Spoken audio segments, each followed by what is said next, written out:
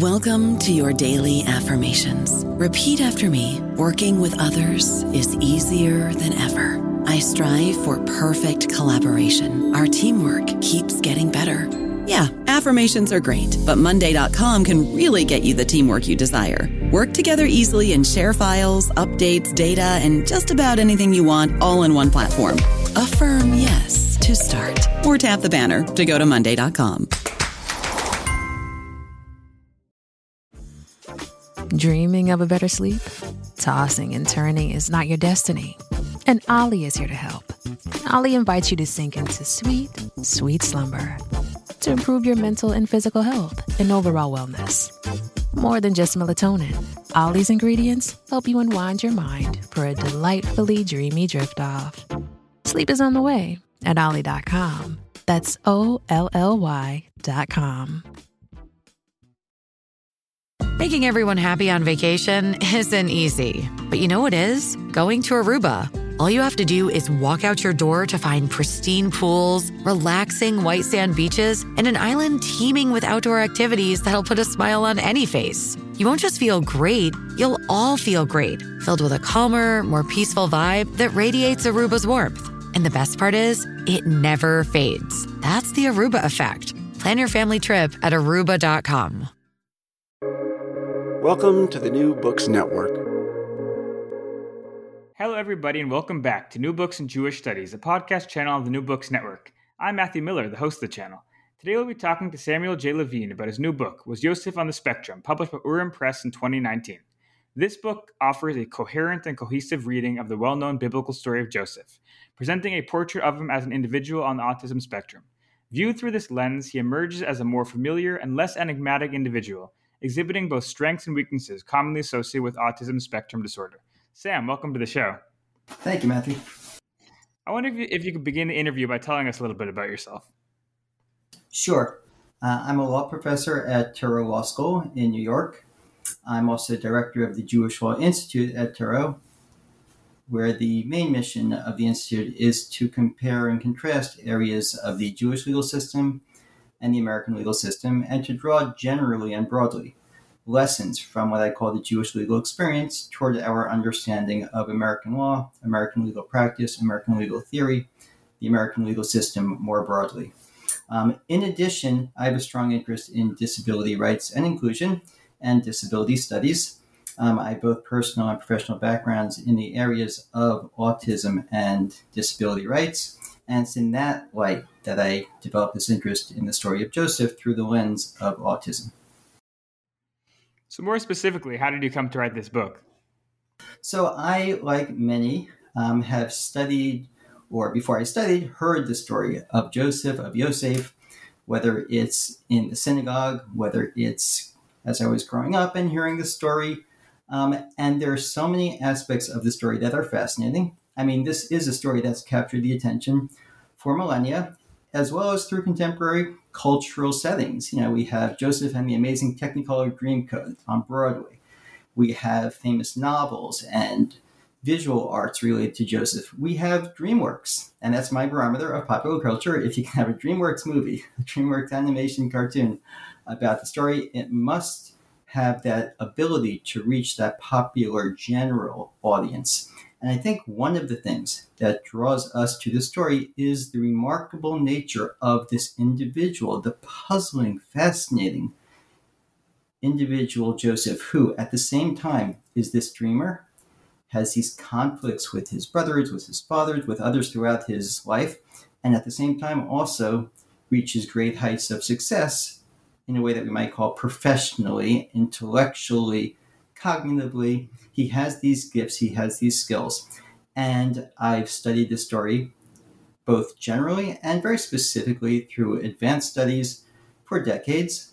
And through my work in the areas of autism, it occurred to me that maybe that's the answer. Maybe that's an answer to understanding this otherwise puzzling personality of Joseph. Maybe what's going on is that Joseph, through his actions, through his interactions with others, he resembles, and in my view, is consistent with our contemporary understandings of an individual on the autism spectrum. And that's an idea I had. It's an idea that I further explored. And as I studied both the story itself and autism in greater detail, it only reinforced my impression that this is a plausible and, as you mentioned, coherent way of reading the story. I think that many of our listeners will know the story, at least in broad strokes, but just so we can have a fruitful conversation, we'd love for you to just give us the broad strokes picture of the narrative so that we can dig in to specific aspects. Absolutely. That's a great question, and in some ways a challenging question, because we're talking about a story that actually takes up a substantial portion of the book of Bereshit, the book of Genesis, several chapters, several portions that we read in the synagogue coming up in, I guess, December, typically around December time. And week after week, we read about this story chapter after chapter. So in a nutshell, we have Joseph the dreamer, who has this dream of success, which he tells to his brothers. His brothers resent that. He's the 11th of the 12 brothers, and they're not pleased to hear of these apparent ambitions he has, and these thinly veiled dreams that suggest that he's going to rule over them as well as over his father, so it seems. So it upsets his brothers. His father gives him that famous coat. However, we understand that episode that gives rise to the Broadway title, Technicolor Dreamcoat. Great title, maybe accurate, maybe not. However, we understand those episodes. His brothers become jealous even further. At one point, his father, who loves him, sends Joseph off to the brothers when they're shepherding in the fields. His brothers attack him. They sell him to slavery in Egypt, where he again encounters a number of different personalities, individuals, both success on his part and deep challenges and calamities on his part. Ultimately, he's brought to Pharaoh, who himself has these very strange dreams. Joseph, the dreamer, also is skilled in interpreting dreams. He interprets Pharaoh's dreams perfectly to a T in a way that's clear to everyone as being both accurate and, in fact, brilliant. He describes and prescribes to Pharaoh the strategy that the kingdom should have because, as Joseph has told Pharaoh, there's going to be years of both feast and famine, and he prescribes a strategy through which Egypt will be able to survive and thrive within the famine that's essentially going to save Egypt as well as the surrounding areas. At all this time, while he's in Egypt, Joseph is disguised in a sense. His true identity is hidden from many, including his brothers who end up having to visit. They're back in the land of Canaan, so they have to visit Egypt because they're experiencing that very same famine. They don't realize this is Joseph they're speaking to. Ultimately, Joseph reveals himself to his brothers. This is the same Joseph from way back, and there's a strong measure of reconciliation by the end of the story.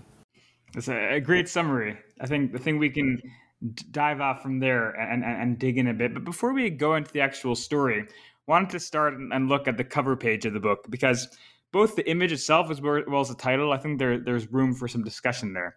So the full title of the book Was Yosef on the Spectrum? Understanding Joseph Through Torah, Midrash, and Classical Jewish Sources. So even the name of the character there, we actually have a difference between Yosef and Joseph. So why the difference? And are we to understand these names as describing different things, or is it just to give people an idea that there's the biblical name in Hebrew Yosef, and then in English he's referred to as Joseph? That's a great question, and I think it speaks to the audience for my book and the purpose of the book. And to be fair and to be clear, my basic purpose, my primary goal of the book was really to understand this story. My primary goal was, and this comes within the Jewish tradition, of reading the biblical texts very carefully, of reading through the traditional commentators from going back, from Talmudic and Midrashic times, through medieval times, through contemporary times, and trying to deeply understand the story.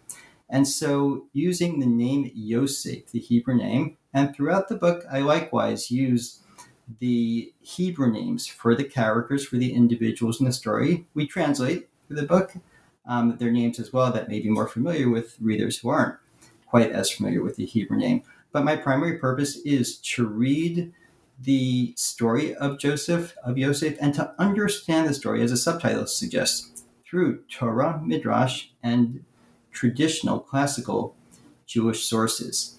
And the Joseph, translating the name in the subtitle is in case readers aren't sure who is this Yosef. Oh, Joseph, Yosef, and that spells out exactly who it is. Were there any other titles that you considered? That's a good question. I have to think back for that. The main title, as you can see, I put a question mark after the title, was Yosef on the Spectrum. There was a time when I was thinking of maybe stating the title in the affirmative, that Yosef was on the spectrum, but of course, we can't know. And that's where I thought it was preferable to phrase the title as a question, and it remains, of course, in many ways, for many different reasons, an open question to us. Who knows? Who knows? We can't. I would never, I should make that point, I would never diagnose anyone. I'm not a clinician. I wouldn't diagnose someone I met and spent time with, and we certainly cannot engage in retroactive diagnosis in the sense of knowing exactly whether Yosef was on the spectrum. But what I think we can do, and I think this is something that fits very well within the tradition of Jewish traditional biblical study, is to look at the story and draw lessons for contemporary times, or read the story through contemporary understandings. And it seems to me that if we look at the character of Yosef throughout the story, somewhat similar to the way we view any character in literature, whether it's in the Torah, as we go through currently the different portions, and we look at the patriarchs, we look at Abraham, Isaac, Jacob, and we see parts of their personality that we can describe. Likewise, we can look at Yosef's interactions, his experiences, his success and challenges, and we see strong consistencies with our contemporary understandings of autism. And the subtitle of Understanding Joseph, which is kind of bolded in the subtitle as well on the cover of the book. And I have to really give credit to my publisher and the graphic designer for putting together the cover. Understanding Joseph, on some level, as some readers have suggested to me, the book also provides a way of understanding individuals on the autism spectrum in our contemporary society. Still staying on the cover before we open up and have a look at the inside of the book, we see a picture of Joseph, and he's presenting himself before Pharaoh. And so I want to know a dual question here. Why is this picture chosen as the story or the picture which will represent the book and all the stories to some degree? And also another aspect that we find is that the character of Joseph is in color and the rest of the picture is in black and white. So why that choice as well? And that's a great question as well. Thank you. And I had a fair amount of input into choosing this cover. My publisher, you mentioned Urban Publications, Fee Maurer is the publisher, and he said to me, do you have any ideas for the cover? And we were thinking about images, we were thinking about graphics, and I went online and I looked for images of Joseph, of the biblical Joseph, that are in the public domain. And I found this etching from, it goes back a couple of hundred years, just wood etching that's in the public domain. And the actual image is actually larger in scope, and it's all in black and white. And what I suggested was looking at Joseph and looking at Pharaoh and looking at those who surround him. And if your listeners have it in front of them, they'll get a sense of what I'm trying to describe here. Pharaoh has this look of kind of skepticism, I think it's fair to say, but also a deep interest. He's wondering, who is this person? And we're kind of getting ahead of ourselves in the story. But there's that moment, maybe the key moment in the story, where Yosef appears before Pharaoh. And Pharaoh's wondering, who is this person that's been brought before me? And again, without getting too deep into the story, Pharaoh has been warned, in a sense, subtly and not so subtly, that this person that's going to be brought before him, A, is brilliant in many ways, has terrific skills, has certain talents, but B, might say things in the wrong way and is different and is not someone that we're used to and might say things that are a little bit what we would consider to be out of line, what majoritarian views might view as not the right thing to say within that setting. So he's kind of ready and he's listening very carefully. He's surrounded by his advisors who are even more skeptical. They're wondering, who is this person? And then we get to Joseph himself in the drawing, in the etching. And to me, he's depicted at once as being a bit different as well, as having these great ideas, as having this energy, this enthusiasm, but also perhaps being a bit out of line in the way he's conducting or expressing himself in an unexpected way. As far as the color, that was actually my publisher, the graphic artist idea, to put Joseph in color, to emphasize him, to highlight him, and to perhaps reflect the colorful nature of his personality. That's great. It's a beautiful image. It's very nice. It's very good to look at. So if we look, and you spoke a bit about this before, but I wanted to dig in. So if we go into the introduction, you mentioned a key distinction between diagnosis and interpretation. So your work, as the cover, as the title suggests, is about understanding Joseph. So it's understanding him within the biblical framework in the form of interpretation. How exactly do you distinguish between interpretation on one hand and diagnosis on the other? Well, when we talk about diagnosis, and autism in particular is quite different from many other types of diagnosis, although autism does appear in the DSM, the Diagnostic Statistic Manual, and I placed a footnote referring to the clinical characteristics or the clinical depictions, symptoms, you might even call them, of autism. I think our contemporary understanding of autism and what we call neurodiversity, it's a term I didn't use in the book itself. It's a term that's unfamiliar, I think, to many, if not most readers and most of society, but a recognition that people think differently, that people have a different, as it's sometimes described, a different neurotype. There's something about the neurological makeup that's different. And viewing autism as more of a difference, as more of a kind of personality trait, rather than as a diagnosis per se. And that's where Joseph's characteristics really do fit many of those personality types. I'd also like to emphasize, there's a saying that I'm fond of, that if you've met one person on the autism spectrum, you've met one person on the autism spectrum. And I mentioned that in passing in the introduction to the book. Every person is different, every individual on the autism spectrum is different, but there are some common characteristics that we generally find among many individuals on the spectrum. And that's where Joseph, in his actions, his interactions, his social interactions with others, and his focus on certain areas of great skill, of great talents, are consistent with some characteristics that we find among many in certain areas of autism. When we look at the chapters of the book, so there's 11 chapters discussing all aspects of the Joseph story, not including, of course, the introduction and the conclusion. And it goes from the very beginning, from, as we discussed before, the interactions between Joseph and his brothers, all the way until the family, spoiler alert, ends up moving down to Egypt and what happens there. And so I wonder, were there any areas, aspects, stories that you left out that you didn't feel were relevant, pertinent, didn't have enough content? Or do you feel you were quite comprehensive in your treatment of Joseph and the stories surrounding him? That's a great question regarding the book itself and what I found remarkable in the story. As I mentioned, my initial reaction, my initial thought as to the possibility that Joseph's personality and interactions are consistent with an individual on the autism spectrum had to do with his dreams at the very start of the story.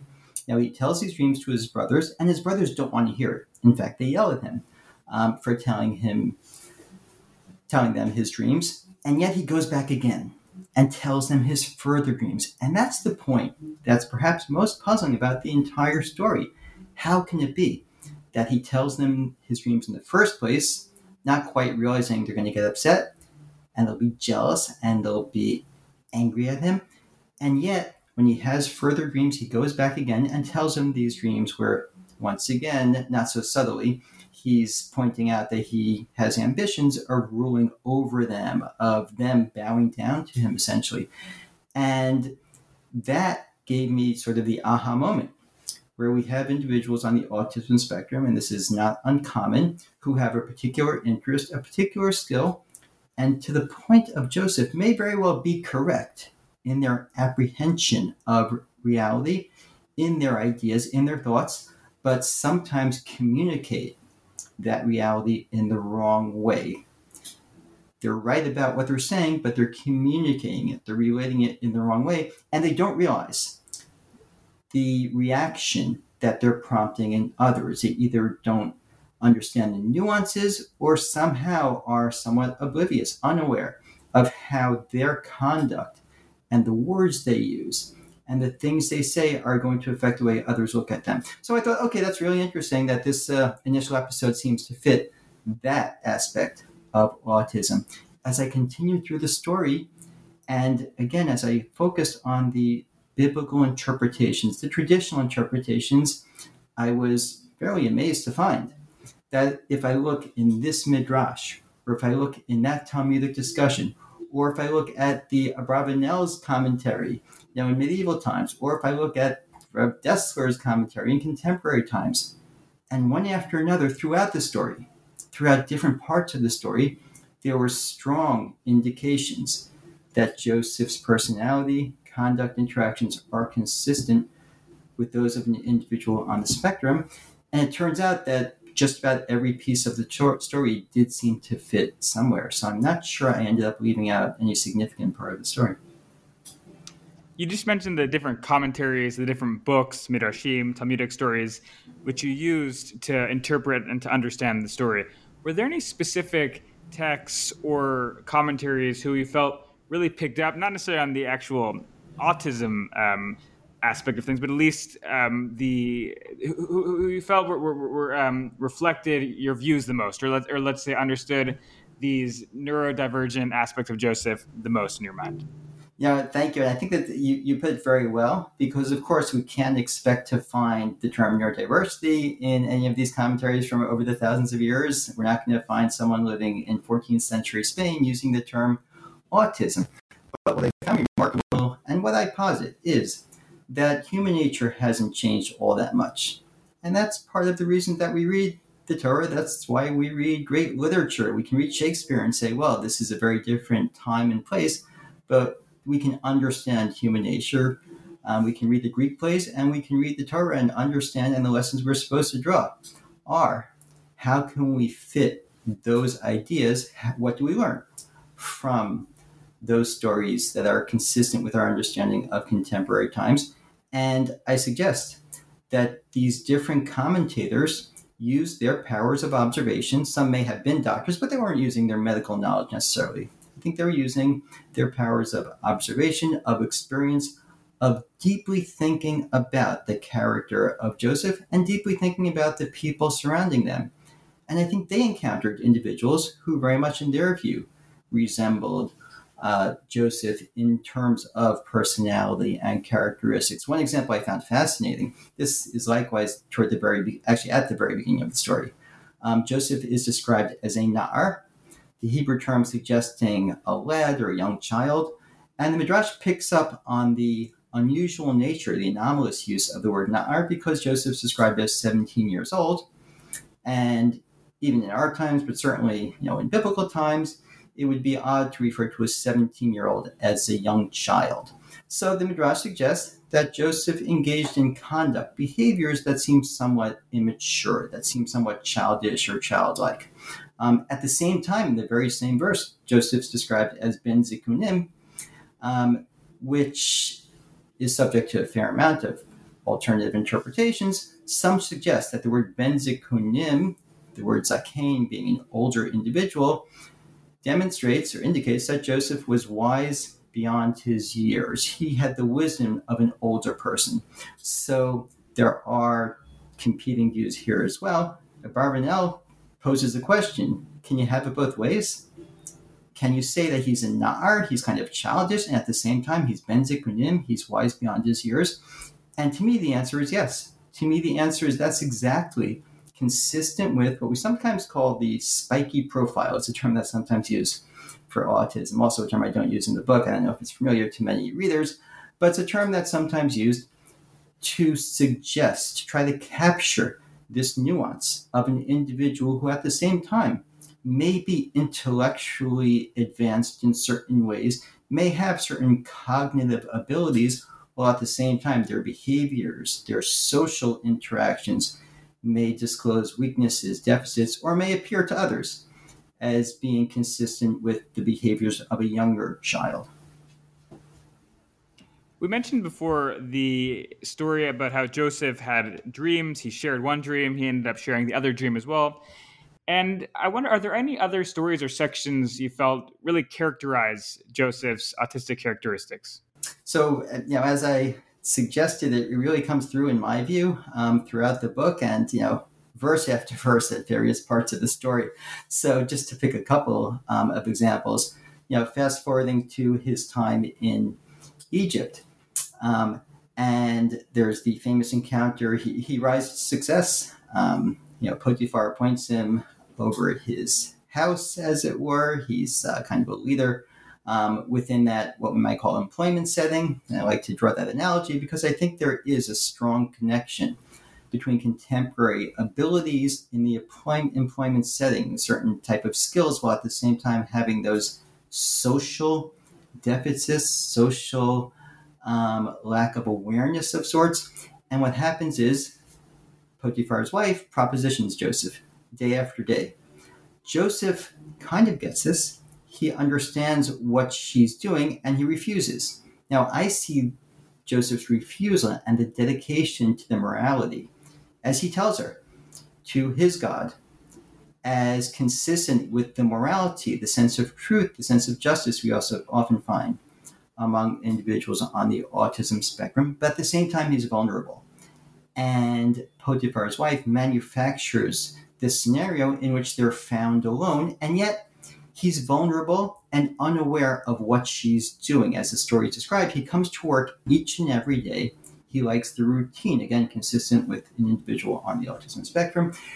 He's dedicated to his work. He's dedicated to his master and to his God. He wants to do the right thing, and she takes advantage of that vulnerability, of that lack of awareness, of, you might even say, obliviousness to some of the surroundings, the social aspects of what's going on around him. And, tragically, we often find, I'm involved in efforts toward autism employment, and we often find that's the office politics, the office setting, the unstructured, and this goes back to Joseph with his brothers as well, the unstructured, unwritten rules that are often the most challenging to individuals on the autism spectrum. And again, it's remarkable to me that we can look at this story from thousands of years ago and we see very similar scenarios playing out in contemporary times as well. When we go between the beginning of the book to the end of the book, there's a lot that happens, as we've discussed, a lot of different stories, a lot of different things are going on with the character. And one of the things that I notice, and that one will notice with the story, is that Joseph doesn't just sit down in a literal or a physical sense. He's really moving. He's not a static character. How do you see Joseph as a non-static character? How does he move? How does he develop as the story progresses? Well, I think Joseph has these ambitions. And again, to be fair, he's right. He has these skills that he's aware of, that he's confident in, that other people don't quite recognize. Now, his challenge, of course, is trying to demonstrate those abilities to other people in a way that they will understand. And what he finds is he has to navigate scenarios that are unfamiliar to him. He has to navigate these social interactions. He has to navigate the land of Egypt. He's eventually thrown in prison, as we were kind of leaving off the episode with Potiphar's wife. She falsely accuses him of having attacked her, of all things. He's the victim, and yet he's blamed. And here, too, tragically, consistent with what we find, whether it's the schoolyard, whether it's the workplace, disproportionately, individuals on the autism spectrum are found to be victimized by others and said to take the blame for what others have done to them. So Joseph winds up in prison, of all things. I mean, imagine, here he is trying to navigate the Egyptian prison. And yet there too, he always makes the best of the situation, you might say. And there's that perseverance, that persistence, and not that it should be this way. It's not fair to Joseph. It's not fair to individuals on the autism spectrum or generally individuals with disabilities. But we do find an additional degree of perseverance, of persistence, and that may be what you're getting at in terms of always moving, always trying, and dedicated to his ambition, to his vision, to his, I use the term stubbornness, and I try to use this term not in a negative sense, descriptively. Joseph is stubborn in his beliefs. He's stubborn enough and channels this stubbornness in a good way to resist Potiphar's wife. He uses this stubbornness to persist, to keep going, and to rise to the great heights that he achieves. I don't know about you, but I'm very busy and I don't have a lot of time to cook. That's why I subscribe to Factor. Eating better is easy with Factor's delicious, ready-to-eat meals. Every fresh, never frozen meal is chef-crafted, dietitian approved, and ready to go in just 2 minutes. You'll have over 35 different options to choose from every week, including Calorie Smart, Protein Plus, and Keto. These are 2-minute meals. Factor meals are ready to eat and heat, so there's no prepping, cooking, or cleanup needed. They're flexible for your schedule. Get as much or as little as you need by choosing your meals every week. Factor is the perfect solution if you're looking for fast, premium options with no cooking required. Sign up and save. We've done the math, and this is important. Factor is less expensive than takeout, and every meal is dietitian approved to be nutritious and delicious. Head to factormeals.com/NBN50 and use code NBN50 to get 50% off. That's code NBN50 at factormeals.com/NBN50 to get 50% off. As you were researching this book, were there anything which came out, any surprising finds? You mentioned that this aspect of Joseph came out throughout the story, so I guess in some ways that was a find which you came across. But any other surprising things that you came across, different sources that you hadn't thought you'd find, different ideas that were a bit surprising that you came across? Yeah, thank you. And here too, there are so many, so just to name a couple. I alluded to the reference to Joseph as a Na'ar, as a young lad. And there's the famous Midrashic statement that's quoted by the famous biblical commentator Rashi, that Joseph engaged in childlike behaviors. So what were these childlike behaviors? Well, Rashi describes a couple of them. He says that Joseph kind of tended to his eyes and he kind of curled his hair. And Rashi suggests, and this is based on some Midrashic readings, that perhaps this was in a way to make himself look nice, to beautify himself in a sense. And that's considered to be childlike because, children, it's sort of immature, childlike, to care so much about one's appearance. So it's a question we might ask, why is that necessarily childlike? We know a lot of adults who care about their appearances as well. Maybe it's immature in some sense. So it's interesting that the Midrash itself actually adds a third behavior. It talks about Joseph being mitaleb akebo, kind of kicking his heels or perhaps standing, raising his heels, which to me and to many I've spoken with who are familiar with autism suggests a form of toe walking, perhaps, which is common for individuals on the autism spectrum. And it gave me this idea, and looking at the Midrash itself, certain various versions of Midrash don't suggest that Joseph was engaging in tending to his eyes or to his hair necessarily to beautify himself. Rather, it says, and the language that Midrash uses is kind of a self-reflexive language, itgaga, which is kind of a self-enjoyment, or what's commonly referred to in the context of autism as self-stimulation, self-stimulatory behaviors. And it's not uncommon for individuals on the autism spectrum to engage in sort of fidgety, again, it's the term stimming has come into play. I didn't use that term either in the book. It's sort of the slang for the self-stimulatory behaviors. And it struck me, maybe that's what's going on. Maybe when the Torah uses the term Na'ar and the Midrash, written by individuals, written by rabbinical figures who observed individuals on the autism spectrum, and it occurred to them, maybe that's what's immature or childlike or childish.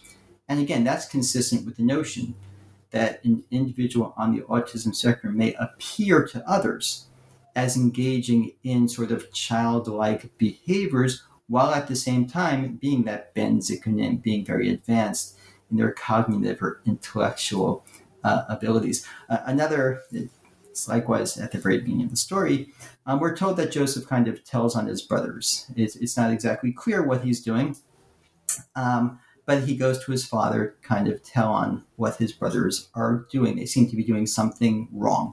So the question arises, well, what did they do that Joseph was telling Jacob about? So here too, Rashi, the famous biblical commentator citing Midrashim, suggests that they were engaging in various forms of wrongdoing. They were violating certain laws. They were eating food they shouldn't eat, other types of actions they shouldn't be engaged in. So this struck me as fascinating in the context of an individual on the autism spectrum, because it doesn't seem like they were doing anything toward Joseph himself. They very likely were, and it seems that they were, but that's not what he's telling Jacob, their father. He's telling Jacob, look what they're doing. What they're doing is wrong, even though it doesn't affect him. And it's that sense of truth, of justice, of morality that we often find. And we find this in the school as well, the school setting, where a child on the autism spectrum is sometimes sort of the tattler, kind of the one who tells the teacher, oh, those kids are doing something wrong, even if it doesn't have to bother that person. Why does that worry you so much? It has nothing to do with you. Now, taking it one step further, and this I found fascinating. Commentators ask the further question regarding Rashi, regarding this midrash. Were his brothers really doing something so wrong? Is it fair to say, would we want to ascribe to the brothers that they were actually eating food they shouldn't eat? So there's a fascinating comment by the Maharal, the famous Maharal of Prague, in his commentary on Rashi. And he suggests, well, what they were doing was actually technically okay, but to Joseph, it was wrong because Joseph wasn't willing to entertain those sort of technical excuses. His dedication to truth and morality rendered their conduct per se incorrect, per se wrong, and therefore worthy of reporting to Jacob. And here, too, individuals on the autism spectrum don't like to play games, don't like to find a way around an excuse and some technical reason. And again, this is a generalization, but we often find they don't want to find some sort of technical reason why what you're doing is kind of okay. This happens, unfortunately, again, in the interview process, where, as we know, and I mentioned I work in the area of employment, promoting employment for individuals on the autism spectrum. And when it comes to interviews, I say we know that the interview is kind of a game, that the interviewer asks a certain question and the answer is not supposed to be completely candid. The answer is supposed to be sort of a self-serving spin on the question. And it's very common among individuals on the autism spectrum that they have a challenge when it comes to the interview, because the interview is not made for someone who's going to be dedicated to the truth. The interview is not made for someone who wants to tell it like it is. And I think that's what's going on with Joseph and his brothers. They're doing something that they can kind of find a way to explain why it's all right, but that's not satisfactory to Joseph because of his dedication to the truth, as Maharal explains, and as I see it, as consistent with the attitude of an individual on the autism spectrum. So maybe this is part of the answer to the next question, but we find that the rabbis frequently refer to Yosef as Yosef HaTzadik, Joseph the righteous one. And so potentially his commitment to the truth could be part of that. But are there any other aspects and any other areas, based on your understanding of the story, that could help us understand what this term can and would mean? Yeah, that's a great question. I think the title Yosef HaTzadik grew out directly out of his experiences and his dedication to morality in the context of Potiphar's wife. You know, here he was, this young man on his own, propositioned by this very powerful woman, and he resisted her advances. And I think that's traditionally where he gets the name Yosef HaTzadik, but I think you're exactly right that more broadly, we do see this sense, and the word tzaddik obviously is likewise open to various interpretations. One reader suggested to me that sometimes we use the term tzaddik as indicating a certain innocence, a certain purity. And I think that's a term, and I want to be careful here. We have to make sure not to kind of infantilize, and individuals on the autism spectrum are concerned about sort of infantilizing or really patronizing individuals who are autistic. But I think it is fair to say that there's this sort of innocent quality, this innocent nature to many individuals on the autism spectrum. And we see this as well in the commentators' discussions of Joseph. as why it is that he didn't, for example, suspect his brothers. Why is it that when Jacob sends him off to his brothers and they attack him, he really walks right into their trap? And likewise, in the episodes with the wife of Potiphar, he walks right into her trap as well. And the Midrashim and the commentators build on the scenario. They explain that he walks into the inner room where she is, and there's no one else there that day because she's manufactured the scenario where no one else is going to be present, and yet he keeps going. He somehow doesn't catch on. And there's that sense, and the term that we're using, these are imprecise, but a sense of innocence, of purity, that I think you're exactly right, are consistent with the term tzaddik that we often use. So looking at the book as a whole, how has it been received? Well, that's a great question. I think you'd have to ask the readers. I've been very pleased with many of the responses I've gotten. I can speak to those. Most meaningful to me, I think, are the responses from individuals who are themselves autistic or on the autism spectrum. And by the way, we've been using the term autism spectrum or on the autism spectrum.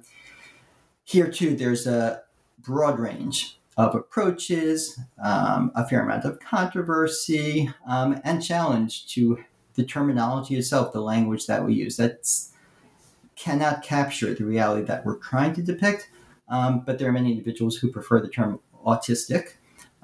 Others prefer the term on the autism spectrum. Some prefer the term with autism. Some prefer the term autism spectrum disorder.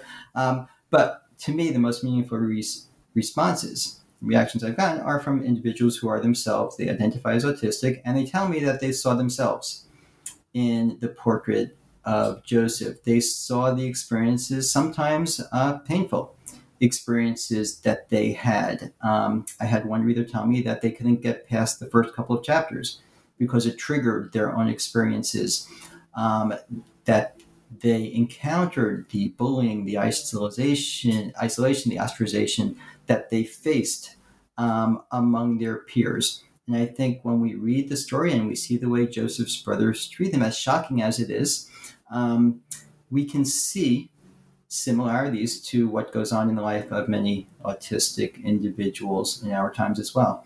I've also been very pleased by the responses from family, friends, grandparents in particular, of individuals on the autism spectrum who, because there's been such a shift in the way society has understood autism.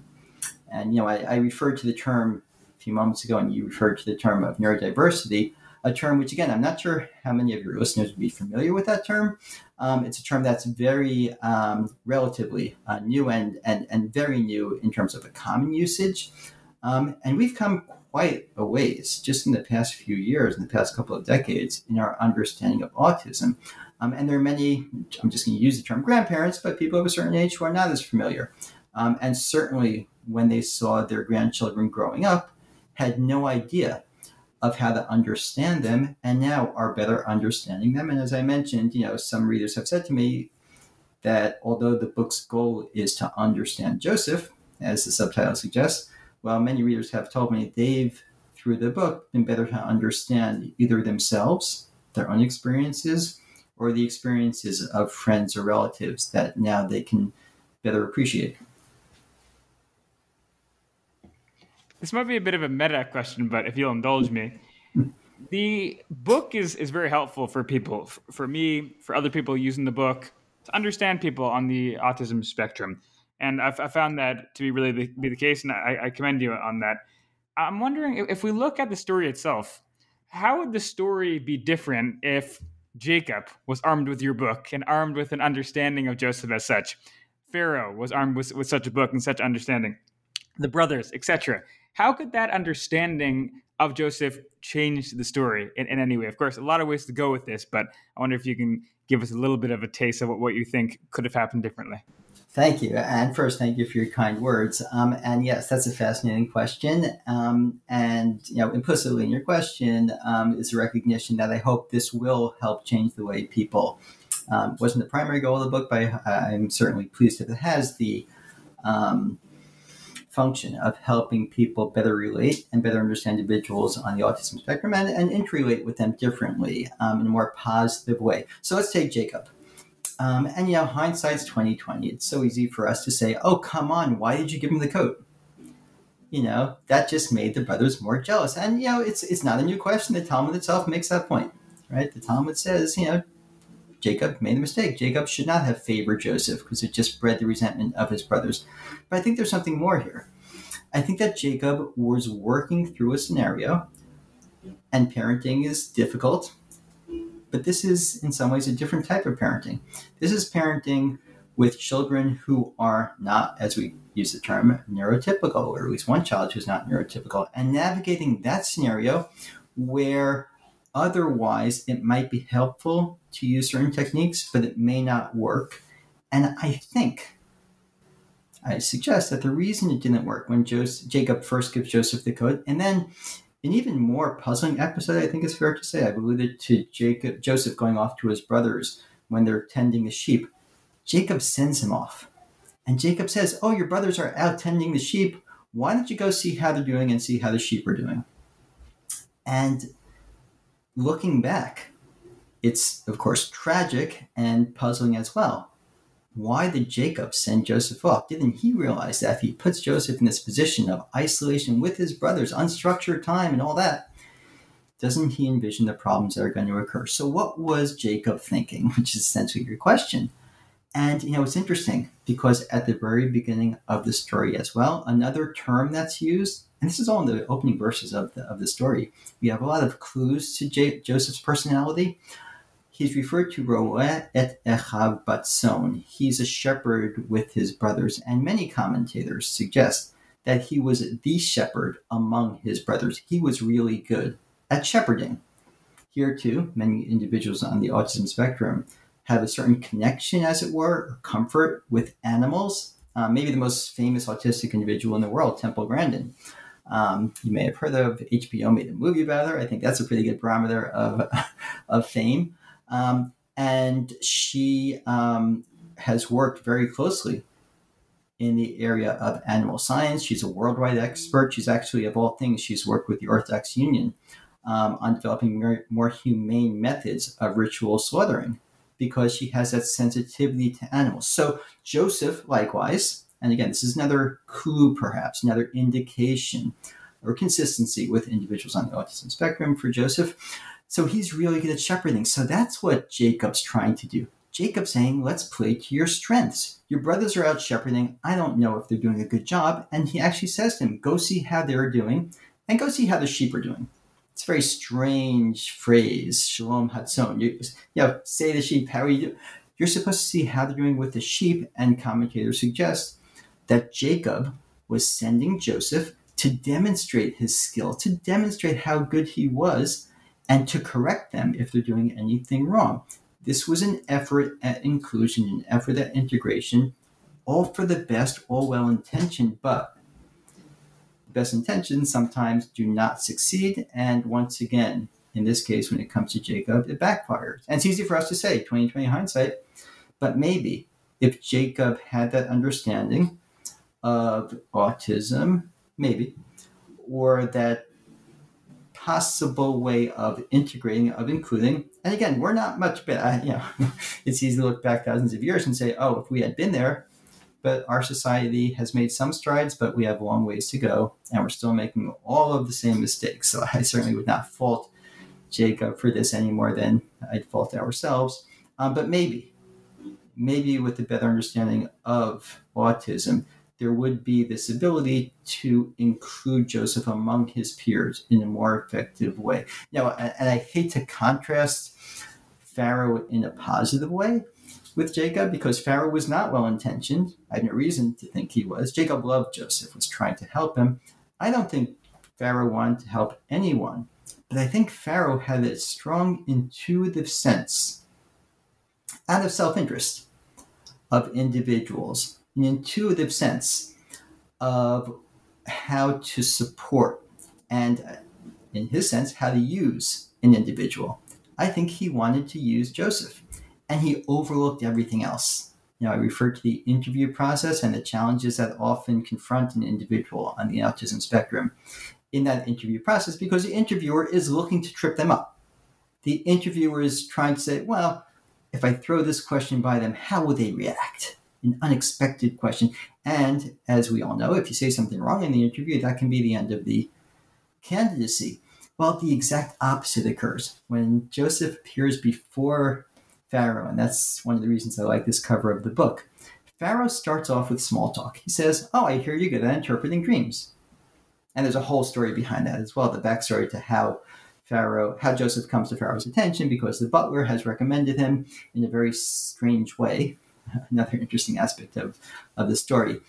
Pharaoh says, "I hear you're good at interpreting dreams." And Joseph actually says, "No, not me. God's going to interpret your dreams for you." Now, that's not the thing you say.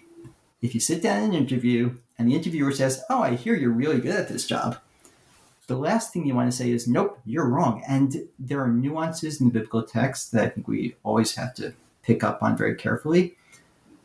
The text starts, and this is a very nuanced reading of the Hebrew language here, of the biblical Hebrew. The text starts by saying, "Vayomer Paro," and Vayomer often indicating kind of soft, introductory, small talk. "So, I hear you're good at interpreting dreams." And then it says, "Vaya'an Yosef." Joseph answers him. There was nothing to answer. There was nothing to retort to. There was nothing to correct Pharaoh, and Joseph corrects Pharaoh.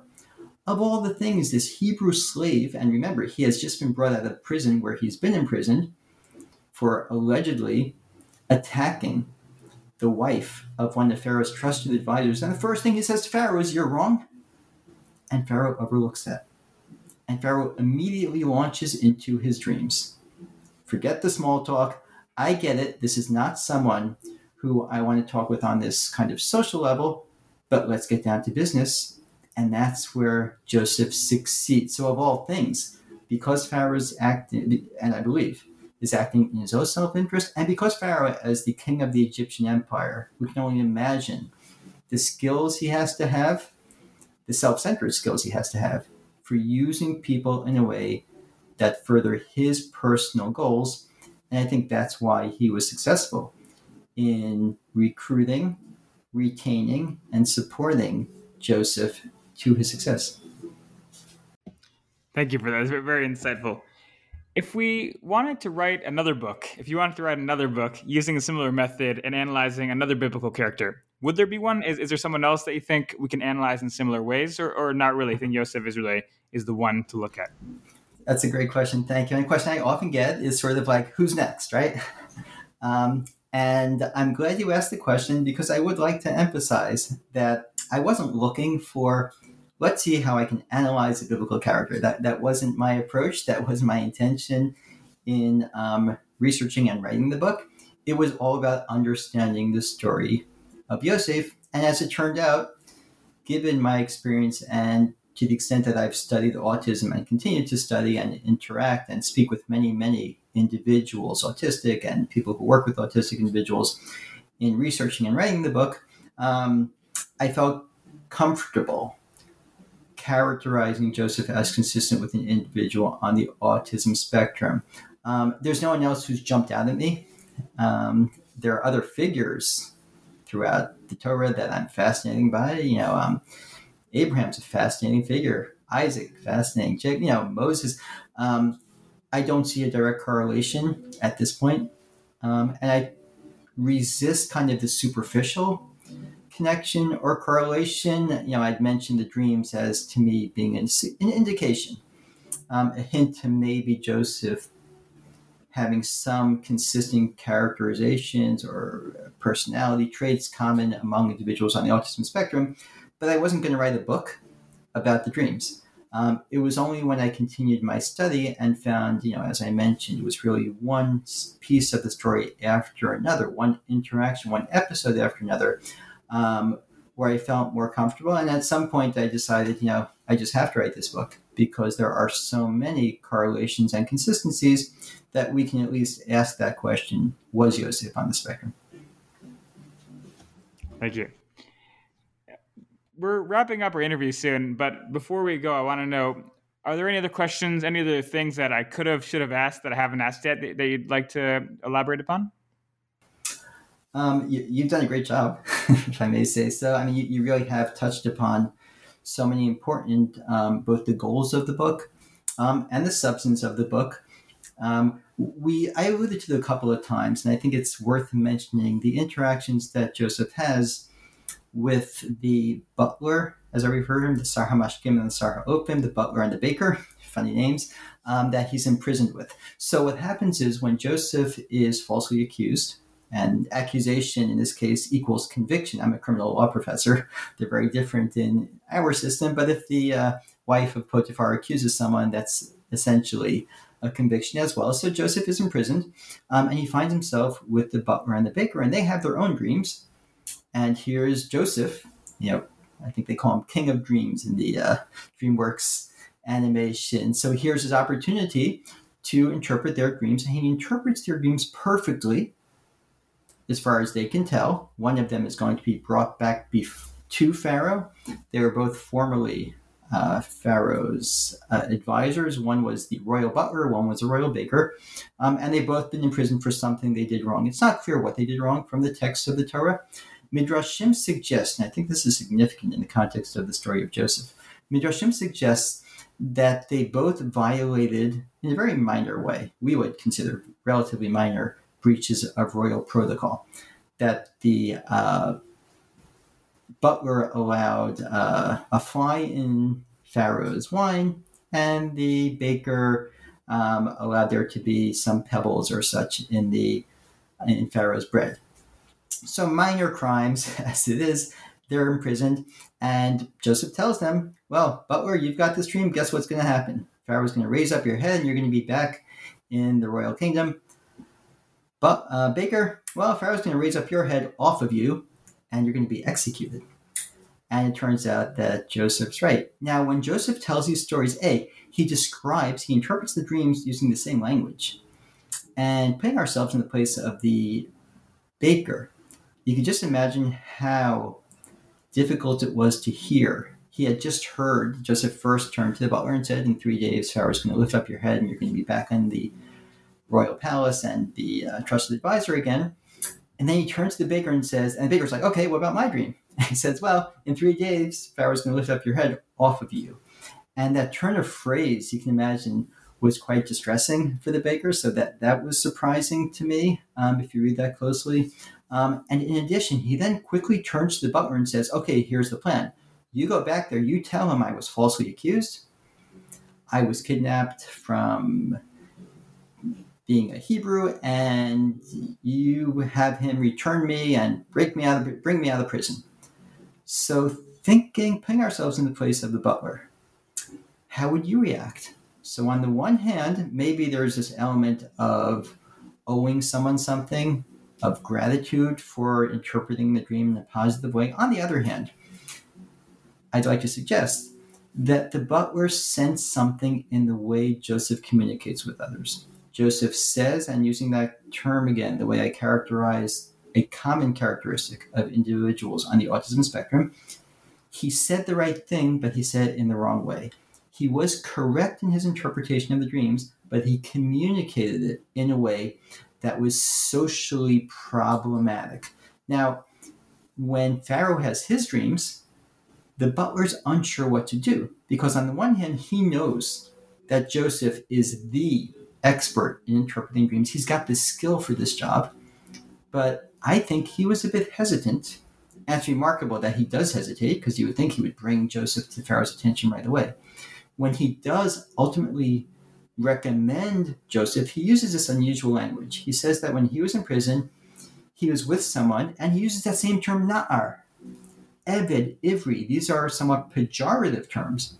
And that same term, na'ar, that we saw before. I suggest that he's trying to send Pharaoh the message that this is someone skilled, someone who can do the job, someone who interpreted my dream brilliantly, someone who interpreted the baker's dream brilliantly, but he's also a na'ar. He's also someone who sometimes engages in those behaviors that are unexpected, that are unfamiliar. And if you interview him, don't blame me if he says the wrong thing. Don't blame me if he does the wrong thing. And that's exactly what plays out. And through that understanding, I think the story, again, that picture on the title, has even more significance, where Pharaoh is ready. Pharaoh's expecting, well, let's see how it goes. And maybe he'll say the wrong thing, but he can do the job. And one lesson that I try to reinforce when it comes to autism employment is that when it comes to the interview process, it's kind of funny in a strange way that we do interview people and hire them based on their interviewing skills, because they're not being hired to conduct an interview or to respond to an interview, unless that's the job description. They're being hired to do a particular job. So the goal should be to analyze, to assess those skills necessary for the job, not to see how good they are at interviewing. And that's what Pharaoh, to his credit, again, I think it's self-interested, I think it's all self-serving, but he looks for the skills of Joseph and he overlooks the faux pas. He overlooks saying the wrong things. And even though he's been so tough, and again, in the context of the alleged sins, so to speak, the affronts to the royal protocol on the part of the baker, some pebbles in the bread, fly in the wine. In that context, you can imagine Pharaoh lashing out at Joseph, and you can understand the resistance of the butler. Off with both your heads. He said the wrong thing to me. But of all things, Pharaoh actually does take into account that this person, this Na'ar, is actually really skilled at interpreting dreams, and that's what I need. And that's why I'm going to hire this person. Thank you. It's very insightful and very inspiring as well. I've taken up a lot of your time, and on the New Books Network, we have a question that we like to ask all of our interviewees. What are you working on next? It's a great question. Thank you. So, and the answer is a lot of things. So my full-time position as a law professor at Touro Law School brings me to areas of legal scholarship primarily. I've written a number of law review articles over the years. Some of the articles, and relevant to our topic at hand, focus on Jewish law. So I've actually published a couple of books collecting articles I've written over the years comparing different aspects of Jewish law and American law. My other fields of scholarship in the legal area are legal ethics and criminal law, as well as constitutional law. I'm also thinking, I mentioned that I have an interest in the personalities of Abraham, Isaac, and Jacob, and others. So I do have some thoughts along those lines, and perhaps I'll put those thoughts into writing as well. Thanks a lot. I look forward to reading it. Thank you. Thank you very much. We've been talking to Samuel J. Levine, author of Was Yosef on the Spectrum, published in 2019 by Urim Publications. Happy reading, my friends.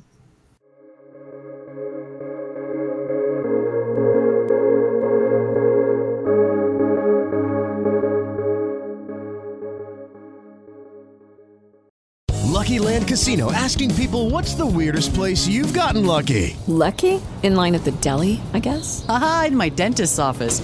More than once, actually. Do I have to say? Yes, you do. In the car before my kids' PTA meeting. Really? Yes. Excuse me, what's the weirdest place you've gotten lucky? I never win and tell. Well, there you have it. You can get lucky anywhere, playing at LuckyLandSlots.com. Play for free right now. Are you feeling lucky? No purchase necessary. Void where prohibited by law. 18+. Terms and conditions apply. See website for details.